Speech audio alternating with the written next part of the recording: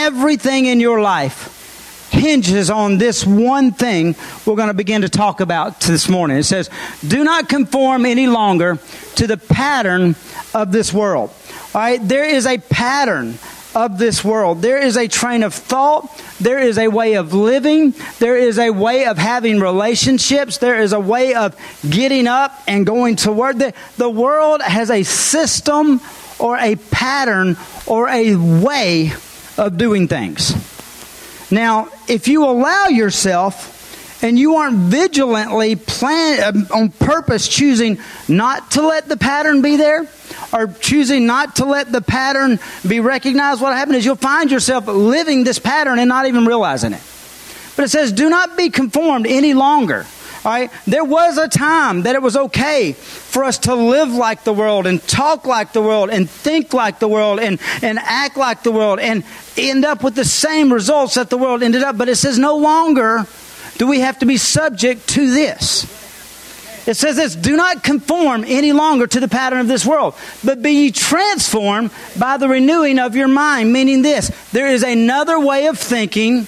There is another way of understanding. There is another way of living. One scripture says this, as a man thinketh, so is he. And you got to know this. If you think like the world, you will live like the world. If you think like the world, you will have what the world has. And I'm here to tell you, I've been there.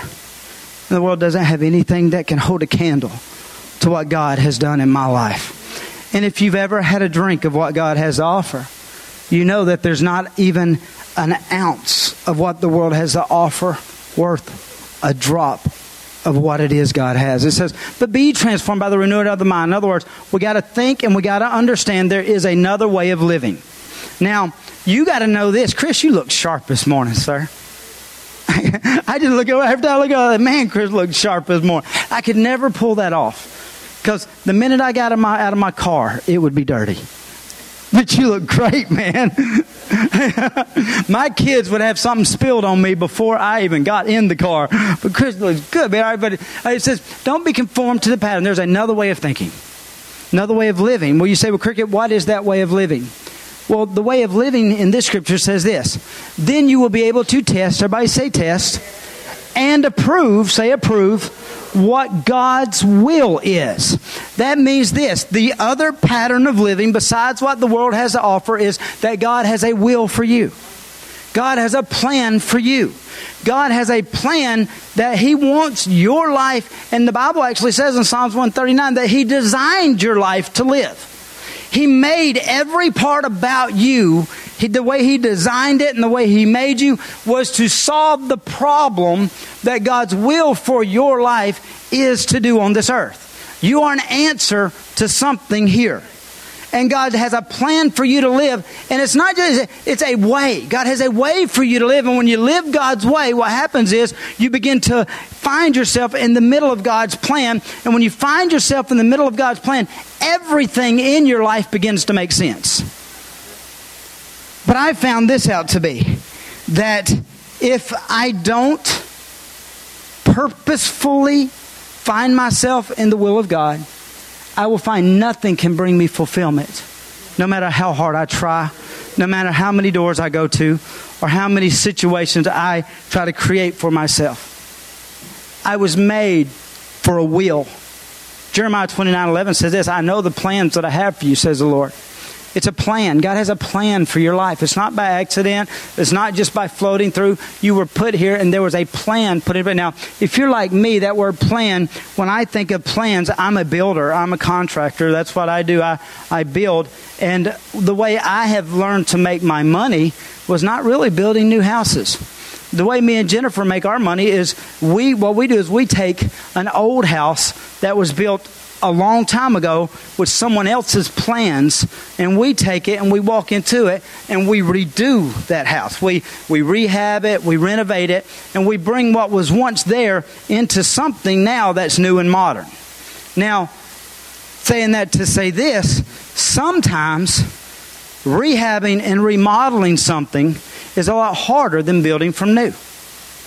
Because if you're a builder, you know that, absolutely, because you're walking into a lot of trouble and issues and problems that maybe somebody before you, like the one we just renovated, when we went into it because of the building in the city and the permits and all that we were pulling, I had needed to add 700 square foot to where there was a shop and there was a garage connected to the back. The problem with it is that the roof was 2 foot. Well, the house was built on piers, and when you went out to the garage, you had to step down 2 foot, stairwells going out, and then it had a covered garage, but then it had a workshop connected to it. 780 square feet was connected there to it, but it was 2 foot too low to make the house seem like an even flow thing.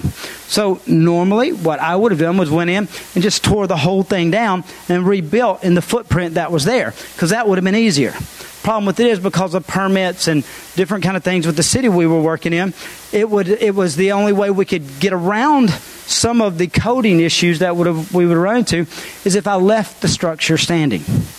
Now, the problem with that is when you get into building a home and the roof is 2 foot too short, but you need the floor to come 2 foot up to make it an even pattern, it means you have to take the roof off, build the walls 2 foot higher, then build the roof on, then come in and build a floor in an existing area, which is extremely difficult when nothing is square and nothing is right and nothing is plumb.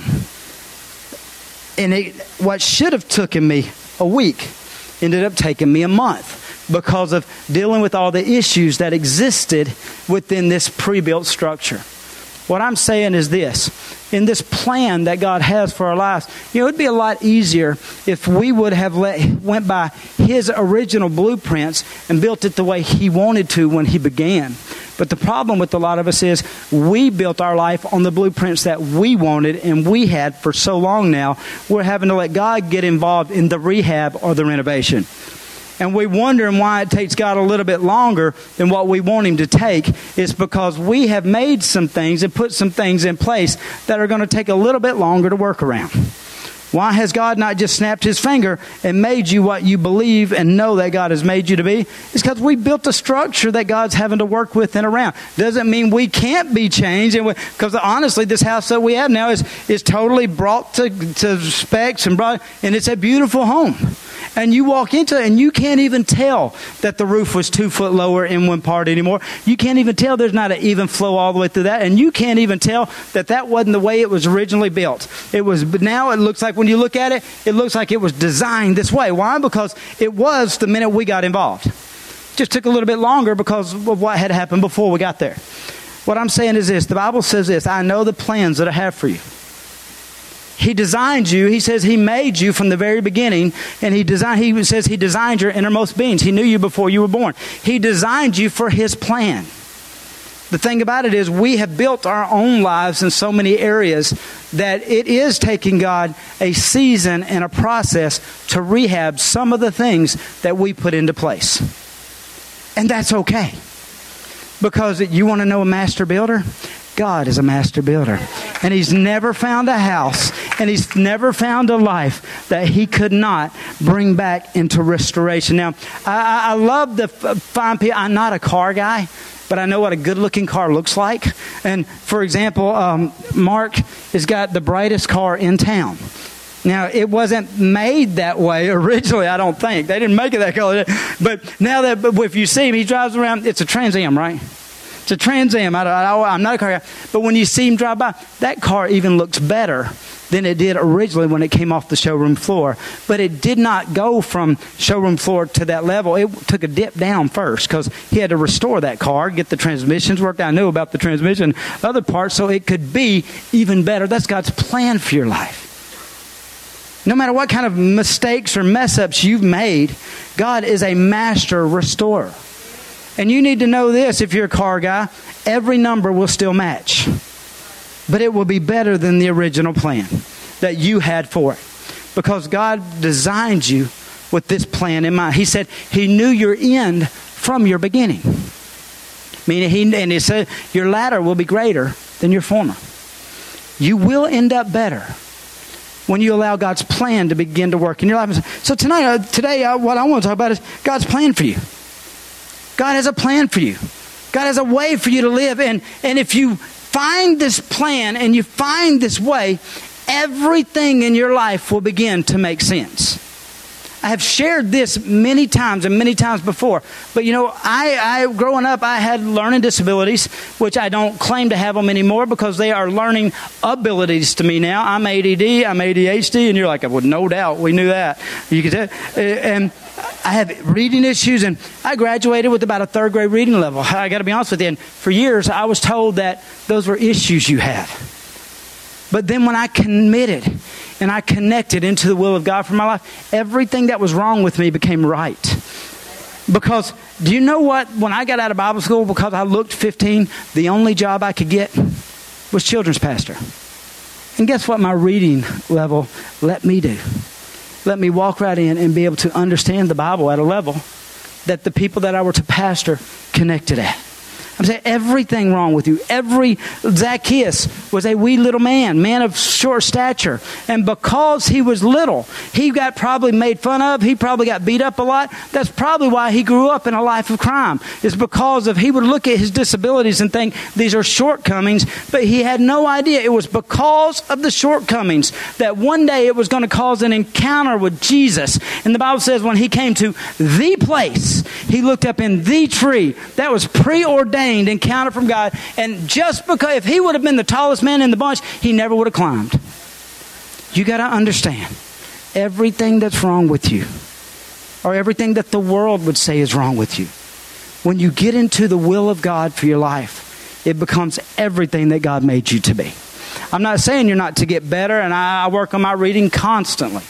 Because I don't want my kids to ever have an excuse not to go to as far the highest level they can. So I sit and I read, and me and my girls, they laugh at me a lot of times because, that Alexis, and I'm going to brag on her every chance I get, she just got the award of / the President's Award, the Trump Award in her school. She's in 4th grade. She's graduating out of her elementary school and going into what they call intermediate school. And she got the 4th grade level valedictorian of her school in a school of 1,200 kids. I tell you, she's got this. So she's got a reading level, a college. When they did their state testing, she had a college reading level ability on their state testing. Says she did not get that from me. That's proof that God specifically designs people for their purpose, because that was not inherited.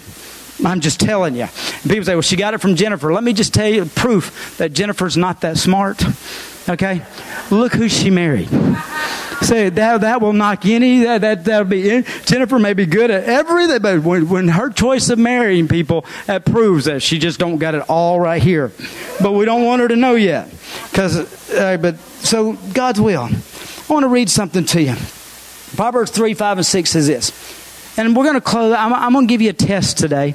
Not a test to take in here, but a test that you'll take that will, if you can answer these 6 questions, it will guarantee you will find yourself in the will of God. Wouldn't you like to know what those 6 questions are? Probably the most life-altering questions. This will be the most life-altering set of questions you will ever have. Because if you can answer these 6, you will know whether yes or no you are in the will of God for your life, or you are living the plan that God has for you. But in Proverbs 3, 5, and 6 it says this: trust in the Lord with all your heart. Lean not to your own understanding. In all your ways submit to Him, and He will make your path straight. Another translation says, trust the Lord with all your heart. Lean not to your own understanding. In all your ways acknowledge Him, and He will direct your paths. Some of us need to understand. We need to let God in on the planning of our life. A lot of times we just try to plan this thing out on our own. We try to do what we think is the best. We try to do what we think is the smartest. We try to do what we think is the most natural. But let me say, there is a world way of thinking. But there's also a God's plan for your life. And even though something may be a good idea, does not mean it's a God idea. And if you move on a good idea, then when you make good decisions, not everybody involved in the situation may end up in a good place. But if you make a God decision, the promise is all things will work together for good for those who love the Lord and are called according to His purpose or His plan. Everything works out good for you when you begin to live God's plan. Now, the thing about God's plan is this. It's not forced on you. You get a choice whether or not you want to live it or not. God, you could go through your whole life and never accomplish a single thing God planned for you to live here. It says in Psalms 139 that there's a book in heaven with your name on it, and every one of your days are written on that book. Now, you don't have to live the script. You can get up and live every day how you want to live every day. That's your choice. And I'm here to tell you, if you live your life the way you want to live your life and make every decision according to the way you want to or the way you even think should be. Because the Bible says there are many thoughts that seem good to a man, but they will bring destruction to him. But God's way will bless everyone involved. So what you want to do is you want to find God's plan for your life. Now, in Psalms 139:16, it says this: your eyes saw my unformed body, and all the days ordained for me were written in your book before even one of them came to be. There is a blueprint in heaven for that God has made for you to live. Now, James 4:13 says this: now listen, you say, today or tomorrow, we will go to this city and we will spend a year there, carry on business, and make money. Now, that sounds like a pretty good life. But what James is saying here is, why? You do not even know what will happen tomorrow. What is your life? You are a mist that appears for a little while and then vanishes. Instead, you ought to say, if it is the Lord's will, we will live and do this or that. Now, we have a this or that mentality a lot of times. We don't let God's plan get involved. A lot of times, we just get up and we catch ourselves going through the motions of living life. Getting up, going to work, going home, and don't understand that God says, you can do that. James said, hey, you can do this, but there's a better way of doing it. There's a better way of doing it. The better way of doing it is you get up and you say, God, I know that you have a plan for my life, and I put my life into what God's plan is. I'm going to tell you how in just a minute, how we're going to get it. But it says, as it is, you boast in your arrogant schemes. All such boasting is evil. If anyone then knows the good they ought to do, and to him does not, for him it is sin. Now that you know that God has a better way of living than just what your opinion or your thought patterns are, you need to know this. If you know there's something better, the Bible says it's a sin if you don't do it. You need to understand that it is a sin if you don't fulfill the will of God for your life. There are two thrones in heaven we will stand before. One is the throne with the Lamb's Book of Life will be held before us. This can be found in the book of Revelations. We will get into this later, but it says you'll come before this throne. And when you come before this throne, God will open the book and say, number one question, what did you do with Jesus? And if you did not accept him as your personal Savior, your name will not be there. The Bible says that you will be cast out into the uttermost darkness, the lake of fire. You will not go to heaven. So number one, the first throne you come for is that throne, where the Lamb's Book of Life is. The next throne is the throne of judgment. And they don't ask what you did with Jesus. He asks what you did with what he gave you here. In other words, what I do here matters. That's why when you got saved, you didn't just not, boom, go to heaven. That would make more sense if it was just about getting saved. When you got saved, you didn't just get teleported there because the reason why he left you here is because there's work for you here to do. You were planned to be on this planet and to make a difference. Now, here at this church, what we believe, and these are the steps we're going to help people take this year, is we believe the way you make that difference and you live that plan can be found in 5 easy steps. 1, you need to know God. Number 2, you need to find freedom. Because you will not be able to accomplish what God has for you if you are bound, if you're addicted, if you're broken, if you're sick. God wants you to be set free. And whom the Son sets free is free indeed. He wants you to be able to be what he created you to be. So you're going to find freedom. Number 3 is we're going to help you discover your destiny. Find what God put you here to do. And the way we're into the process we're doing, that's why Brother Yvette's in Birmingham today, because he is being trained. We are going to do what we call our growth track. They will be starting next month. I've had this question asked to me every week. How do I become a member? Step 1, go to growth track number 1.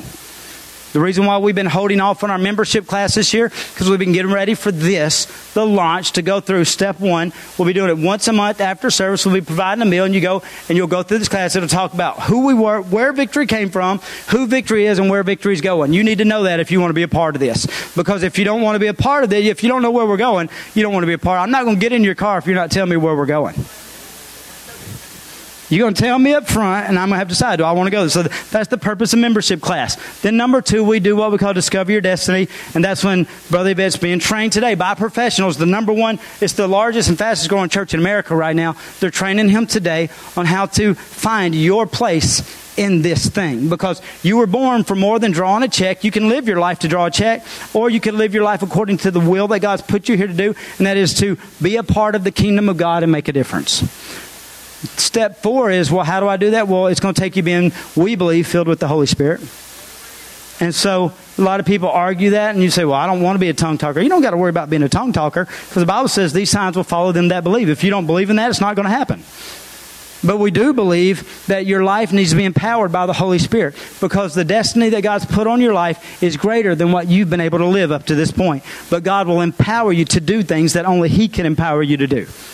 You'll be able to say no to things that you weren't able to say no to before. You'll be able to walk free from things through the power of the Holy Spirit. So we believe that that's one of the process. And then number 5 is you to make a difference.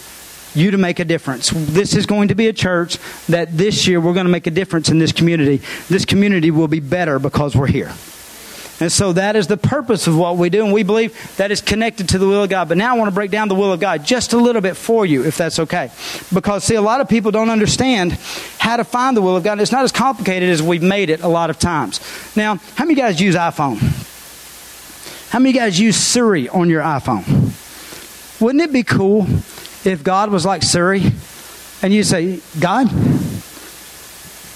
tell me a joke. And, you can ask Siri on your iPhone, Siri, tell me a joke. And Siri just rattle off some of the funniest jokes you've ever heard. You can ask Siri, I can say, Siri, call Jennifer. And my phone will call Jennifer my wife. I've got 7 Jennifers in my phone. But when I say, Siri, call Jennifer, it will call Jennifer. Do you know why? It's because the first time I told it to call Jennifer, it would ask, which Jennifer do you want to call? But because of a period of time of me having a conversation with Siri, she has begun to learn, and as technology has kept up with, it has begun to read voice patterns, and the more you use it, the more frequently it is. I can say, Siri, call Jennifer, and it'll call Jennifer Baby Doll. If you look at my phone, that's what her name's under. It would be weird if it called other Jennifer, but Siri's, and if technology can do that, I want you to know something. God can do the same thing. God is as easy as Siri. You can ask God anything you want to, any way you want to. And God will give you an answer. God answers every time you call. Now, the thing about it is a lot of people don't hear God. And the reason why they don't hear God, but is for you to know the will of God, is utmost important that you learn to hear God, is because you'll never know the will of God until you learn to hear the voice of God. And so we're not going to deep in the voice of God, but let me tell you how the voice of God works. It works upon the same way Siri works. The more and more and more you talk to God, and the more and more you hear God, it becomes a voice recognition pattern. And so like Siri can know exactly what Jennifer I'm saying, call or text, you'll be able to pick him up. I can show it to you in John chapter 10. It says this. It says, my sheep know my voice, and the voice of a stranger they will not follow. Now that's a weird concept for us because we don't live in the day of shepherds, but you can Google this and watch it on YouTube, that there'll be a bunch of shepherds standing in a field with a bunch of sheep, and one shepherd will walk off and start singing or start speaking, and it's the weirdest thing. Those sheep that are mingled all in together, a bunch of different shepherds, they will all begin to follow that one shepherd because of the voice recognition that they have for the sheep. Now check this out. The reason why that is because sheep will follow who feeds them and who leads them. You need to know this. If you're going to hear God's voice, then the voice of God and the Word of God has to be what feeds you and what leads you. I'll explain that a little bit better. If you are being fed off anything else, whatever voice is the most common and most heard voice in your life is the voice that you follow. Problem with that is this. A lot of us are completely, the one that we hear the most is our own thoughts. That's why when we look in a mirror or we step up to the plate to do something for God, we'll hear all the negative thinking and all the negative feelings we'll associate with it because we're not hearing the shepherd. We're hearing a voice that you can take a kid, put them in a room full of people, and the mother can say, stop it. And that kid will know exactly who she's talking to. because that's the most dominant voice in her life, the one she's heard the most, the one that's been.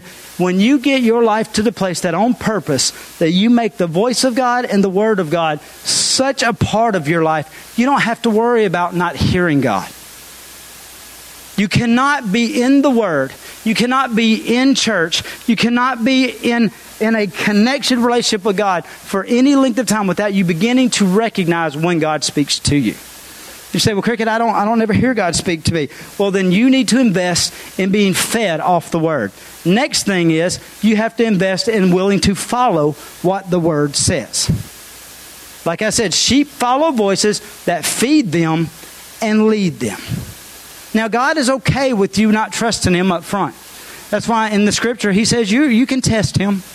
Gideon wasn't completely convinced, even though an angel jumped up in the room and spoke to it. Just that alone would make me think, all right, I can trust this thing. Look at this. I mean, if I saw an angel pop up before me, you wouldn't have to try to convince me that this is God. I've never seen one. It's never happened. But in my mind, I figure it's a pretty explosive event. One that, you know what I'm saying? I've had other people having God encounters and angel encounters, and I'm like, how in the world could you ever walk away from that? I never got one of those. But Gideon said, you know what? Just to be sure that you're really, angel, you're standing here and you're telling me all this, but just to be sure you're God, I want you to, and he gave him the fleece dew on the thing. God don't mind you testing him, and I put this before you. That's why we started this year off the way we did. We did the 90-day tithing challenge. And we had probably 60 people in the church take the challenge with the cards that we had signed up, and not a single one of them after the 90 days asked for their money back. Not a single one. We would have gave it back to them. I would have just saved their money for them because I've never seen God's Word fail. Never seen it fail. God's saying, if you don't understand and you can't hear God, what you need to do, number one, you need to feed on it. Every day, read your Bible. Every day, read your Bible. Every day, read your Bible. Number two, every day try to do what that Bible said when you read it.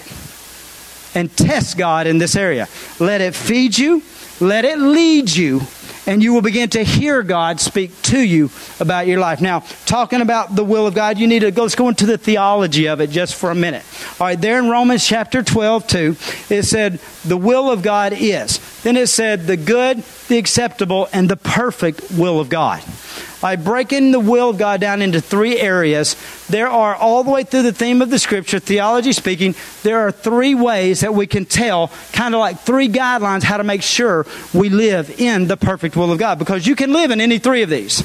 You can live in the good, you can live in the acceptable, or you can live in the perfect. The perfect is the one that you want to live in because it's the most fulfilling. But another way to say it is this. There are three wills of God. One is the sovereign will of God.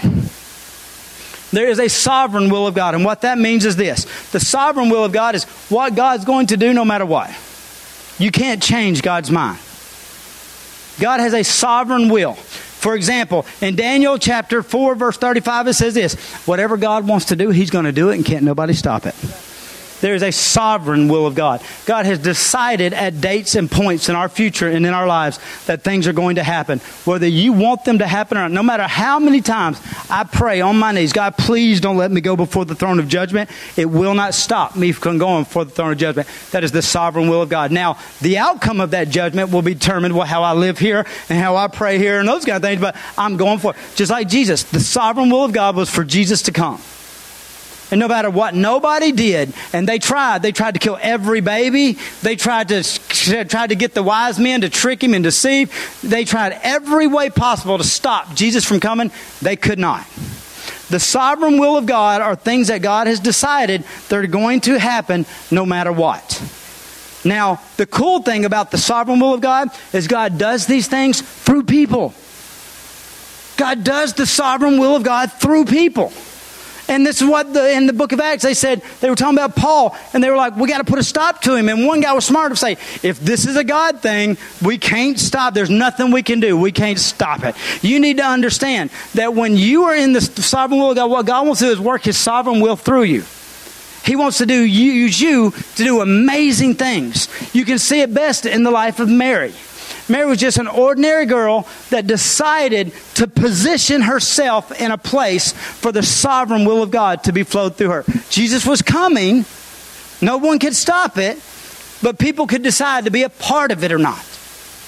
When we position ourselves in the place for God to be able to bring His will about through us, then you can be used in mighty ways that you never expected to be used. That's why I always belong to a church.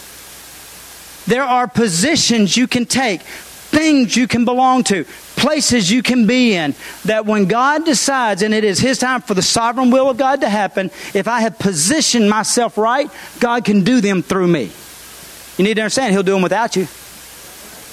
If you're in the wrong position, they're going to happen without you. Great example of this is this. He told 500 to go up to the upper room and wait for the Holy Spirit. And 120 went. But the Holy Spirit still came. Even though 380 decided it wasn't that important. They missed out on being used by the sovereign will of God, or getting to be a part of something that changed the world forever.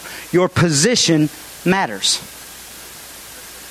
If God's sovereign will is for your children to have an experience with Him, you can be a dad at home, being the dad you're supposed to be, or God will use someone else.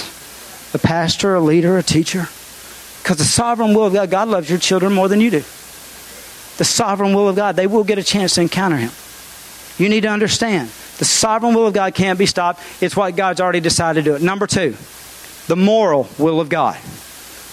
There is a moral will of God, and the moral will of God is basically God's thou shalt and thou shalt nots. It's His house rules. It's the things that God, like you say, what is God's moral will? Well, I don't have to pray, God, do you want me to steal that piece of candy when I walk in the gas station? That's wrong. That's against His will.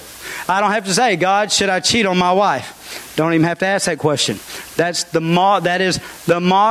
moral will of God is what keeps my life, you need to understand, in a place and positioned to where God's sovereign will can flow through me. If I choose to live out of the moral will of God, God's way of me living, and you say, well, Cricket, what is that? That's what you find in His Word. When you're reading the Scripture, and the Holy Spirit touches you in an area, that is His Word. And what He's doing is saying, all right, this is a will of God I want working through your life. And when you decide to line up with the moral will of God, it positions you for the sovereign will of God. Does that make sense? All right, so there's the moral will of God. There's the sovereign will of God. And if you will put yourself in a place, and you don't try to make the Scripture fit your lifestyle, you try to make your lifestyle fit the Scripture, you will live the moral will of God, you will position yourself to be used to the sovereign will of God, and then the third, personal will of God, can't be stopped from happening in your life. There's the sovereign, there's the moral, and then there is the personal. Now the personal is what is unique to you. He's put you here to do.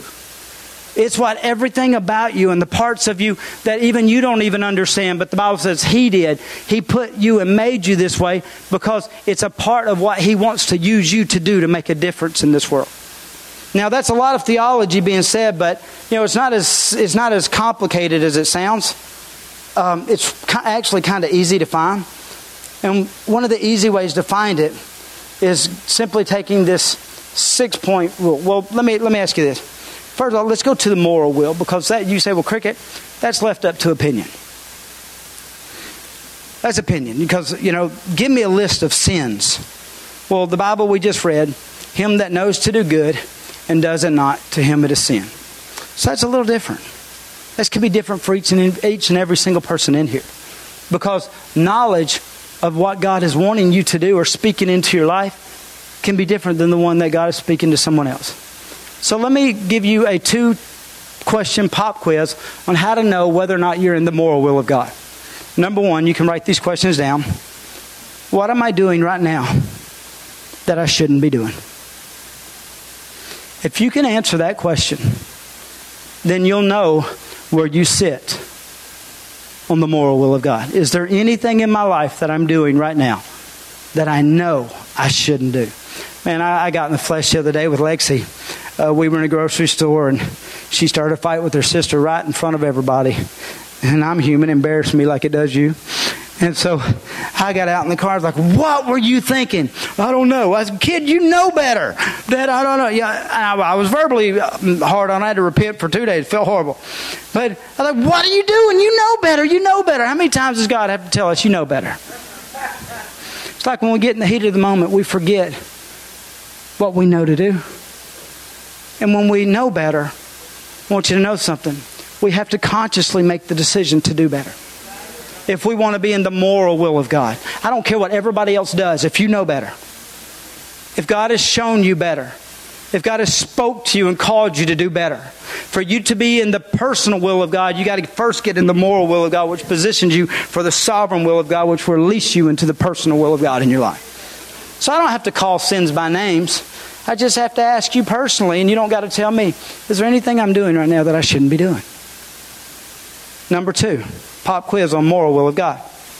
Is there anything that I'm not doing that I should? If you can answer those 2 questions, and you can answer them rightly, you will know where you stand with the moral will of God. And then when you get to the place where you're happy with those answers, and you believe that God will be happy with those answers, you already know your position to the sovereign will of God, which will launch you into the personal will of God.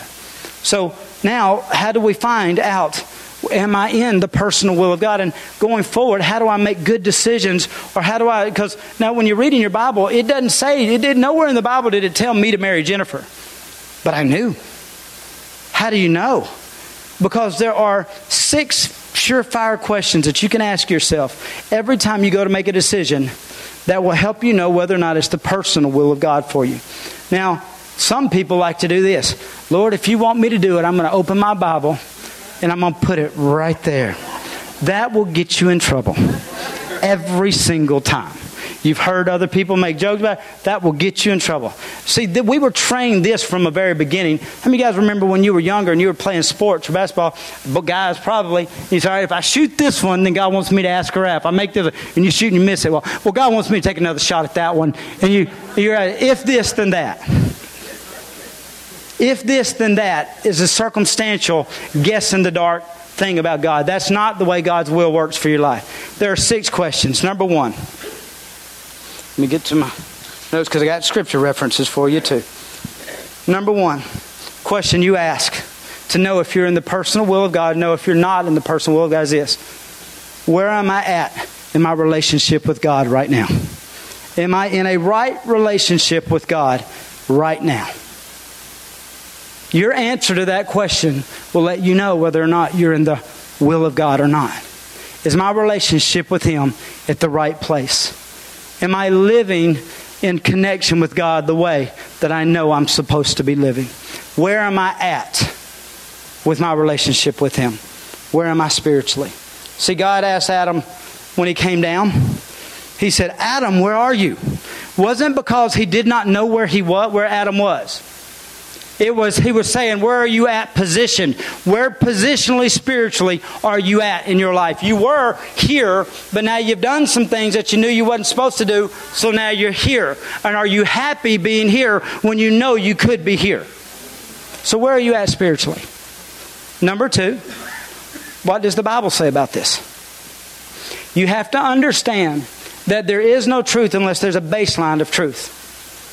And we don't get to set the rules for life. The Bible was given to us as a GPS or as a roadmap or as a plan. The Bible says Jesus found Himself in the Scripture.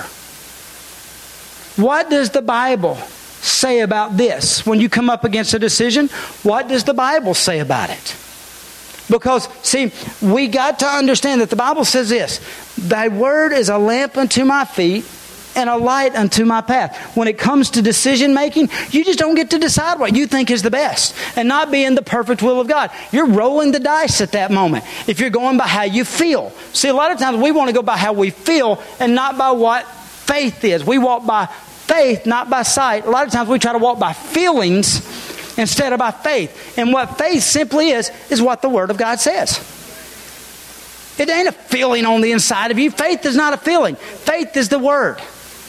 And if you don't know what the Word says, then you do not have faith in that area. Because the Bible says faith comes by hearing and hearing by the Word of God. So every major decision that you come up in life, you need to first of all say, am I living in right relationship with God? 1. Number 2, what does the Bible say about this? There has to be a baseline of truth. And now, we live in a day and age where the baseline of truth can be so easy for each one of us to live. If I would have asked everybody in this room 12 years ago, would everybody in here that has a flashlight pull it out right now and turn it on? Only the nerds would do it. Think back. 12 years ago, only nerds carried flashlights. If you carried a flashlight, I'm sorry. Now, if I ask everybody in this room to pull out their flashlight, every single person has one. It has become a way of life. I run by mine. I'm telling you, things I used to do 12 years ago without a light, I could not even think about doing it now. I keep it right by my bed when I get up in the morning. If I'm going to go get a drink of water, I'd get my phone off my table and I hit my light on when I walk in there. Because if I don't, somebody moves the kitchen. And I will hit stuff all the way through there. We live in a day where there's no excuse for us not to have a light in our life. Problem is, the reason why we don't like to use it is because sometimes it'll say things that we don't want to do. Or sometimes it'll say things that'll tell us to do something different than the way we want to do it. But you need to understand, if you want to be in the perfect will of God, number 2, it has to be backed up by what the Scripture says. All right? I do not have to ask or spend any time asking if Hannah is going to be my wife. I have one, and she's got a husband. I don't need to pray about that at all. That's not the will of God. Why? Because the Bible tells me that I've got a wife, and I'm to lay down my life for her. Does that make sense? See, a lot of times we spend a lot of time praying over things that go against what the Word of God says because we want them.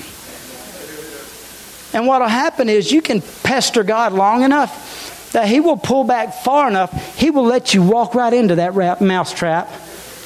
Balaam is prime example of it. God told him no 3 times.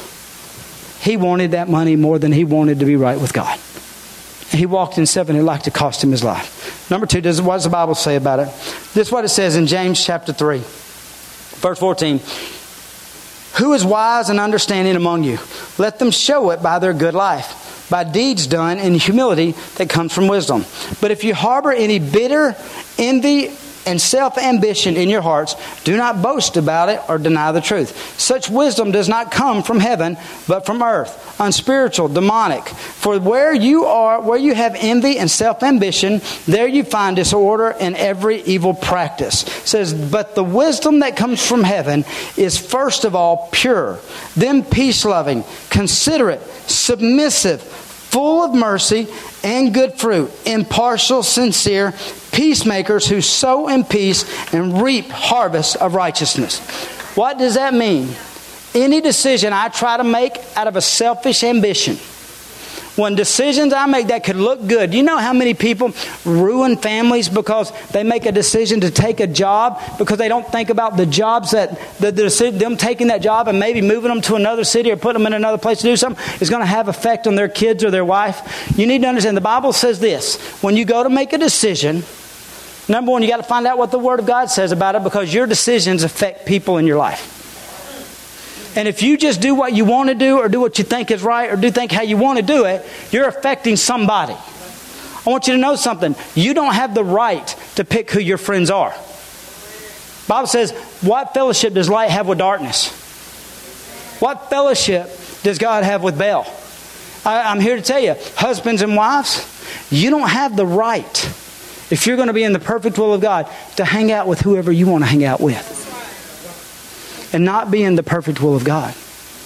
There are some relationships that if you're married, for you to honor your wife and for you to honor your husband, you're not going to be able to have. I'm going to go this far. Single people don't need to run around and socially live with married people. Married people don't need to run around and socially live the way single people do. Why? Because there's different rules in the Bible for them. What does the Bible say? You have to know. And whatever you go to make a decision about what you're going to make, number 2 is you got to know what the Bible says about it. Your decisions you make affect others. Number 3,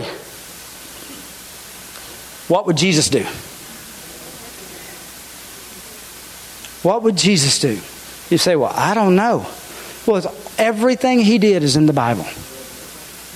Everything He did is written in the Word. And if you don't know how Jesus would respond to somebody about something, you need to look in the Scripture and find the example that He functioned and lived with that way. Jesus was hard on sin. He was. Jesus was very hard on religious spirits. Jesus was never hard on a sinner. Jesus loved and had compassion for anyone who needed the Lord. You need to know, what would Jesus do? You need to ask that question. Number 4, have you sought godly counsel? This is probably the single most important decision in the 6, besides number 6. 6 is probably the biggest, that you will find yourself in. You have to understand that you don't know it all. I understand I don't know it all. You need. The Bible says I have authority because I'm under authority. And I got to be honest with you. Even though my job is to hear from God, I get paid to do that. As a pastor, that's what I get paid to do. I don't always get it right. I miss it a lot. If you look back at my track record, it's not real hot. So what I have is I have spiritual authority over my life. And they're godly counsel. See, you guys, I'm the pastor of this campus. I have 3 pastors. I had 4. One of them passed away and went to be with the Lord a few years ago. And it takes 4 people to keep me straight. So I've been asking God to give me another, replace. And this is what, and so over the last couple weeks conspiring, God is positioning another one that is actually asked. How many of you guys are familiar with John Kilpatrick? The Brownsville Revival. Me and Jennifer get to go have a meeting with him on July 2nd because he's already asked Jennifer, could he be a spiritual father to her? He wants to meet me to see if he can be a spiritual father to me as well. I do not do things without me passing my decisions and my things that I'm going to make without it passing through spiritual authority. If you work at the church, you know I don't make any decisions without checking with Dad first. Why? Because there is protection under authority. There is protection in correction. And if you can be corrected, I promise you this, you will always stay protected. And so the Bible, I would say, show it to me in the scripture. Proverbs 11:14 says, for the lack of guidance, a nation falls. But victory is won through many advisors. I need people that can hear from God watching over my life to tell me, yes, Cricket, that's a good idea. And I have to be willing. You need to understand whether no matter how bad I want to, when they say no, I step back. Does your spiritual authority condone, when I go to make a decision, I go ask my spirit. Now, there's a lot of times my spiritual authority sit back and be like, you know what, you need to hear from God on this one. And when I do hear from God, I come back and say, what do you think about this? What do you think about this? And they'll tell me yes. Because, see, what happens is a lot of times is we get so amped up or we get so excited or we get so heart connected to things and decisions, we can't see what's around the corner. And spiritual authority are spiritual overseers. Number 5, do I sense God's peace in this? Do I sense God's peace in this? Because something can look like a good decision and still not be a God decision. I'm telling you, I was dating a girl one time that was perfect on paper. Perfect. I mean, if I showed you her pictures, you'd be like, yeah. If I showed you her pedigree, come from ministry, yeah. I could never get peace. Never get peace. It was just not there. I did not know why. She looked right. But when I broke it off 2 days later, I met Jennifer. And it was right. There's a difference. And if you don't have peace in a decision, the Holy Spirit, that's one of the major ways He leads, is through peace. If you can't get peace in a situation, step back. You say, well, Cricket, what does peace sound like? You'll know it when you feel it. And you'll know it when you don't have it. And don't push anything through a door where peace is absence. Because one of the signs that it's the presence of God or the will of God for your life is accompanied with peace. Number 6, and we're done. This is the most important. Is it God's will or is it my will? You have to ask that question. Jesus had to ask that question. He said, Father, not my will, but thine will be done. Because you need to understand, no matter how good of intentions you want for yourself, God has better. God's will can be trusted. God's will can see your end from your beginning. And there is a difference in how bad you want to do it and what God wants you to do. It can look completely right. Say it like this, the reason why you find in the will of God in your life is so important, because it will bring fulfillment that only in your life can be filled by it. Elvis Presley, just about everybody loves Elvis. When Elvis was alive, he had 300 impersonators in the United States that impersonated him. Since he's dead, there's countless thousands. When he died, he was the most loved rock singer there was. To this day, they say there's over 1 billion Elvis Presley fans. When people hear him, of all ages, of all races, of all everything, Elvis just connects. His daughter put in the Daily Digest that no matter how gifted Elvis was, he knew there was a great purpose connected to his life. He did not know if he was to be a preacher. He did not know if he was to be a singer. He did not know if he was supposed to lead praise or a gospel singer. He just knew he was here for a purpose. But his daughter wrote, but he never surrendered to it. So every night, that's why he got on stages, so he did not have to think about it. He kept him so busy that he didn't have to look at what he was here to do, until eventually the unfulfillment of not being what God's made you killed him. I don't know personally what the will of God for your life is, but I do know this. It is to make a difference. Every single person in this room has a call and a will of God on their life that is so big that it will change the world around us. You can go ahead and start playing out. We're closing. But this is what you have to know. I don't know where it is and what level it is, but there was a story I heard the other day that just blew me away. Blew me away. It was about these two teenagers that had just got kicked out of a youth group. And their church was having a revival the next week. So they went to the revival, and when they got there, the house was packed out, and they were kind of known as the troublemakers in that church.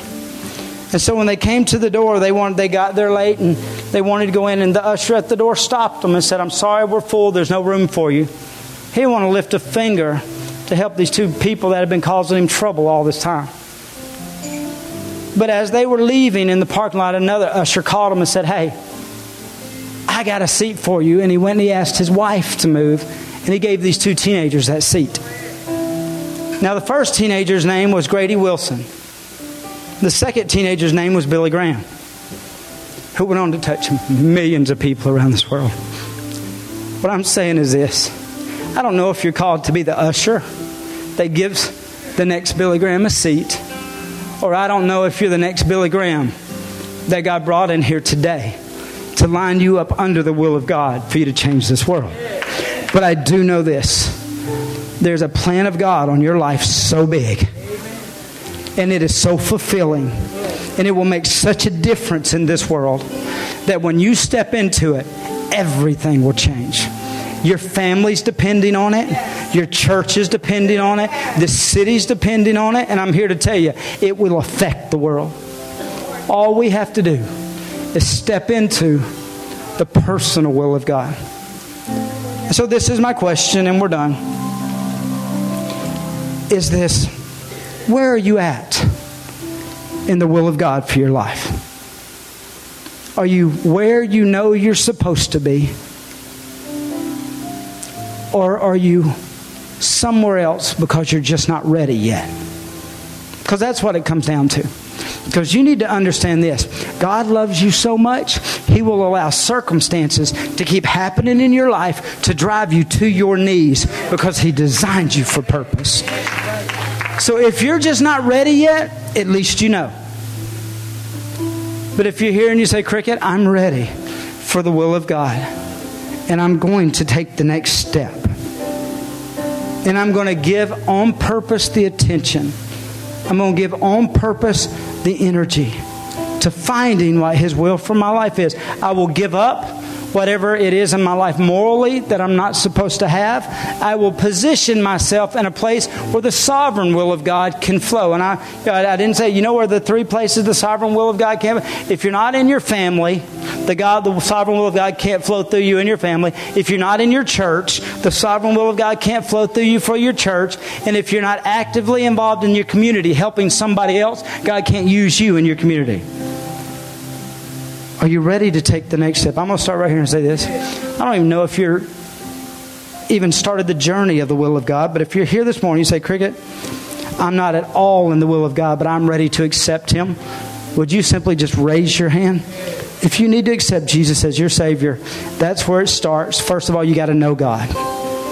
You got to know God. You just raise your hand, I'll pray with you. Right, you put your hand right down. Just put your hand right down. Got you guys. We're going to pray. Everybody's going to pray with you. You ready? Give these two a big hand clap. You're going to be in the will of God. I just simply say, Dear Father, thank you for creating me the way that I am, with a purpose and a blueprint and a plan for my life. And right now I surrender to it. I ask Jesus to come into my life and be my Lord. I believe He died. I believe He rose again.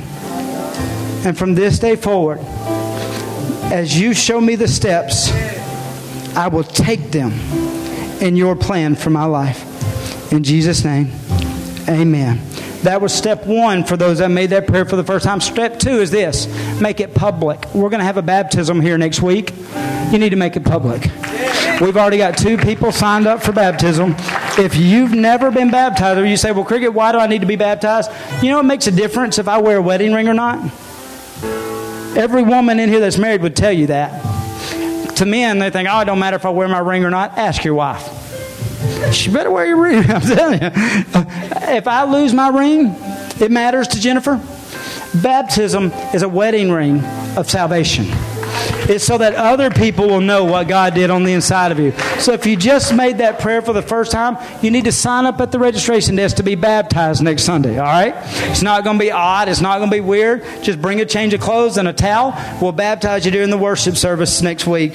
Real quick, be done, but everybody will know. There'll be no question, all right? And you know what happens when everybody knows? They help you walk it out. In other words, if you were cussing last week and you get baptized this week and you go back to work and you go to cuss again, they're like, didn't you just get baptized? It'll remind you, all right? So that's why it's important. Number 2 is that. But then number 3 is you need to get in and help us find freedom. Help yourself find freedom. The way you find freedom is God does things in your life, but then you walk outside of here with people. You'll never be free alone. You have to have relationships. That's why God told Abraham it's not good to be alone. Not Abraham. God told Adam it wasn't good for him to be alone. Even though he wasn't alone, God was there. People help you stay free. When I'm having a bad day, I can call somebody that keeps me free. And I can complain. Or if I'm thinking bad about somebody or thinking wrong about a situation, I got people I can call and be like, hey man, I'm thinking about that, and they can help me stay free. You're thinking wrong, or could you just hang in there? The Bible says David was a giant killer, but there was a day he woke up, he got so worn out in the battle that a giant stepped in, and the Bible says was fixing to kill him, but Abishai stepped in between him and that giant, and Abishai killed that giant. You need people. There's going to be giants you can't fight alone. You better get some good people in a good church that get to be a part of your life. That's why we believe in small groups.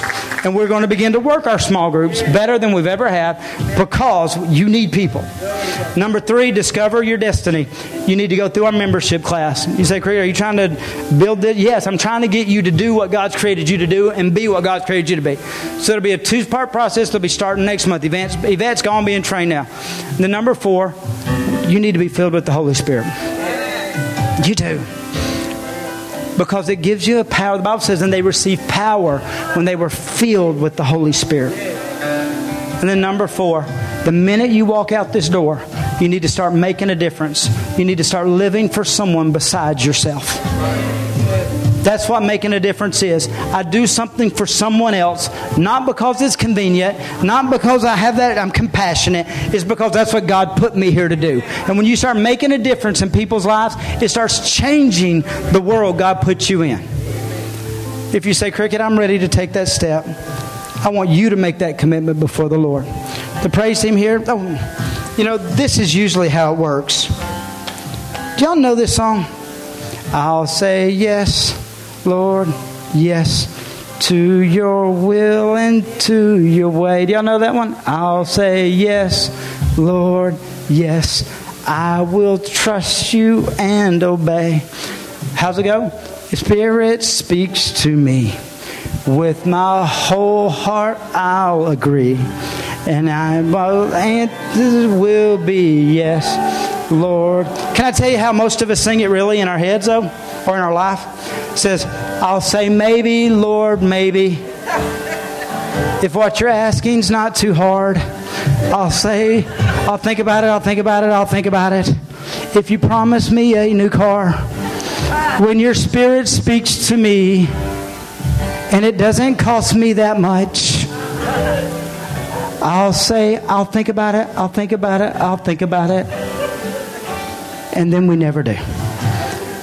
But the way you live God's will is you just start with a yes. Don't wait for Him to bait you or buy you or bribe you, or just say yes. It's what you were born to do. It was what you were created to be. And you will find more happiness and fulfillment in your life than you could ever imagine if you can just say yes.